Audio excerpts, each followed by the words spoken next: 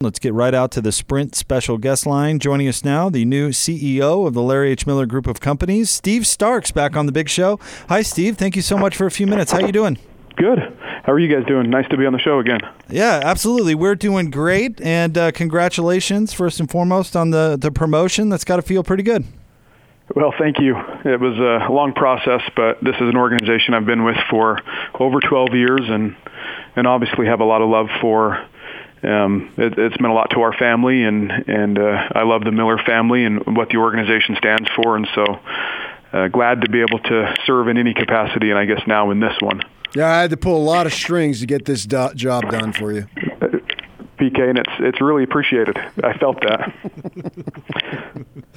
Hey, we had Gail Miller on the air last Thursday, and she was absolutely terrific. But she talked about your success in a number of different roles within the company as being such a plus for you. Tell us about your most recent role, being president of Sports and Entertainment, and how that prepared you now for this role. Well, I love my time with the Jazz and Sports and Entertainment. Fortunately, I'll stay connected to, all of those companies within Sports and Entertainment, and especially on the Jazz side with Dennis and Quinn and Justin and what we've been building there. It was a good experience for me because I spent the first 7.5 years with the organization really at the corporate office, and so I was doing mergers and acquisitions and business development. I oversaw some of the other businesses, and that gave me a broad perspective into a lot of the organization, but it wasn't until 4.5 years ago that I went to Sports and Entertainment in that capacity that I got to know those businesses day in and day out, and really loved my experience and the time there. We have incredible teams that operate in those businesses, and we're all proud of the culture. We're proud of the way that, the Jazz as a team has developed over the years, but just the culture, the way that they impact the community, the way that what our theaters mean to this community, what the baseball stadium and the bees and what the arena means and the renovation, all those things are something that we're all grateful for. And I was very thankful to have been part of it, and we'll keep that continuity going because there's a lot of great things happening. So you talk about how you've been developing this continuity with the three management team that you just mentioned, with the GM and the new GM and Coach Snyder, and you're going to continue. I talked to you about this off to the side last week when we were down there at Jordan Commons when they made the announcement, and I want to know from you the continuity that's available with this franchise. How much is that a selling point when you're looking to acquire players, and how important is that to the player and his representatives, that continuity? I think it's very important in that it brings stability, but continuity is only important if it's successful. If the trend is going the wrong direction, then continuity isn't a good thing. In this instance, the trend is very positive, and we're all excited about what we're building. And so continuity to keep that momentum is really important. And so as it relates to how that impacts players, they want to see stability. They want to see that this is an organization that's trustworthy, that over time they do the right things consistently, and they invest in the organization. They invest in player development and coaching staff and retaining coaching staff and front office and facilities. And those are all things that we can hang our hat on, that we've done very successfully over the past few years and long term. And so in that respect, it's really important because agents want their clients to go to places where they can be successful and where their careers can be successful. And so success breeds success in that regard, and we're starting to see that. And we've called it a virtuous cycle. It's called different things, but we have a reputation now that, look, if you go play for that team, you're going to get better. And so more and more guys are wanting to come here, and that's a credit to Coach Snyder, his coaching staff, the front office, the Miller family, and it's on us to keep that going to reach our ultimate goal.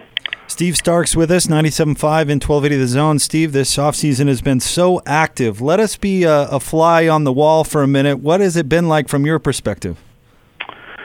Well, it started for us really after the season, and we were proud to promote Justin Zanuck to general manager He's one of the brightest young executives in the NBA, and we knew that he was going to continue to be an attractive target for other teams around the league. And so that was our first big free agent in some ways, was making the changes that we made, and Dennis being promoted to executive vice president of basketball operations. That gave us continuity. It allowed us to retain a really important piece in Justin. It allows Dennis to be more strategic in his role overseeing basketball operations. And so with that in place, we were able to be really aggressive. We were able to target what the team needed to take the next step. And as always, it's a collaborative process. There's 100 different variables. And but when free agency started, it was nice that we had Mike Conley in the fold because of the trade, and that sends a message. And other players around the league think so highly of Mike, not only because he's an incredible point guard, but because of who he is as a teammate in person, combined with Donovan, combined with Rudy, combined with Joe Ingles, the great team that we have, coaching staff, that when free agency began, we were able to be very aggressive, and we had players that were equally interested in us, and so things went pretty quickly. And then we were able to add some really great vets on the back end that will make us deeper and help round out hopefully what will be a very competitive team that will have a shot this year. So you, Steve, talking about how you were Jazz president and you'll still maintain some form of influence, and you have an interim president with the idea of hiring a permanent one. How will that work for the new person with you still having your influence upon the Jazz?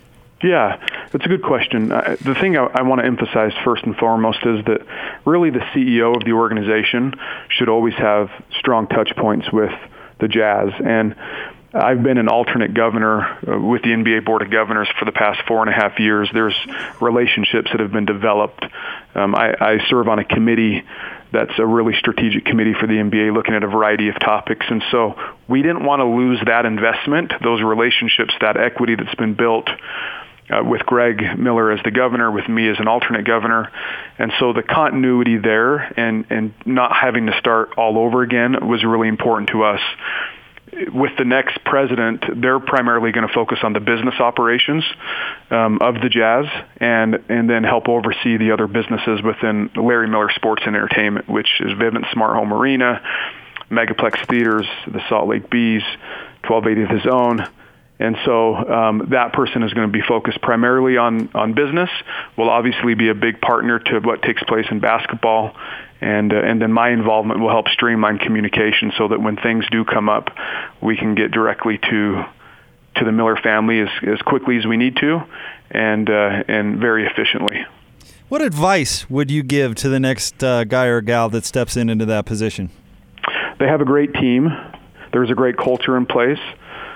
People are playing their positions very well. There's a lot of momentum. We have incredible fans throughout the community, throughout the state, and really on a global basis increasingly. And so the advice that we'll give that person is it's to go in there to learn. They're going to see things, and we want them to see things that perhaps we didn't see and be able to make positive improvements. But really you're plugging into a pretty good system right now. And so keep that going, make improvement on the margins, but be careful not to go in there and change too much because things are pretty good right now. Like I said, we're going to be sold out of season tickets for over 2 years in a row, and we have tremendous support as it relates to television ratings. We had the third highest television ratings in the NBA last year, and so there's a lot of metrics that show the fan support for this team, and we just want to keep that going and continue to get better and better. So you probably had a list of off-season objectives from the team perspective. Is it fair to say that all those objectives were met? Yeah, I think it is fair to say that.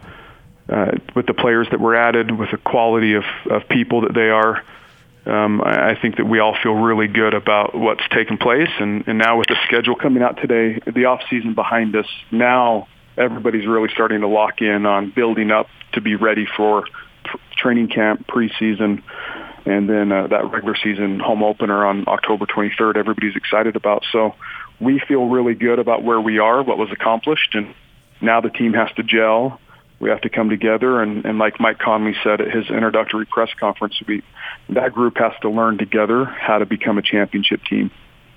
PK and I were just talking about this a little bit, but the Jazz 16 nationally televised games on either ESPN or TNT, and a lot of those games they're moving the start times up from 8:30 to either 8 or 7:30 to get more eyeballs on the West Coast game. What are your thoughts on that?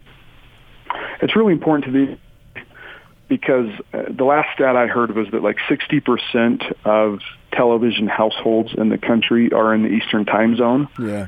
And so with the sport being as popular as it is, and you're starting so late with these games in the Western Conference, just moving them up a little bit is going to allow people in that time zone to be able to tune in and watch the games. And so it makes all the sense in the world. And the reality is that the Western Conference is stacked. It's loaded from top to bottom. And so putting the best product on the court at the time when the most number of fans can see it's a priority for the NBA. And then so it makes sense. Steve, real quick before we let you go, the Tour of Utah started today. We wanted to ask you about that and what a great event it's turned into, and I guess your thoughts on its growth over the years. It's a great event. I was up there today at Snowbird, and the fans that come out, the world-class cycling teams. If you haven't experienced what it's like to watch these teams and the effort and level of athleticism, it's really incredible. And we have great sponsors, host communities. Tomorrow they'll start in North Logan. This year we're primarily going to stay in northern Utah. And we always say that it's a rolling postcard of Utah, and it's broadcast all over the world, online. It's distributed through television. And it shows off the state of Utah. It brings together some of the best athletes in the world, and it's something that the organization's proud to sponsor. And so we invite everybody to come out, and if we're in one of your communities, come out and enjoy the day. Bring your family, and I think you'll have a really good time. Steve, again, congratulations on the new gig, and we can't thank you enough for giving us a few minutes. Thank you, sir. Okay, thank you, guys.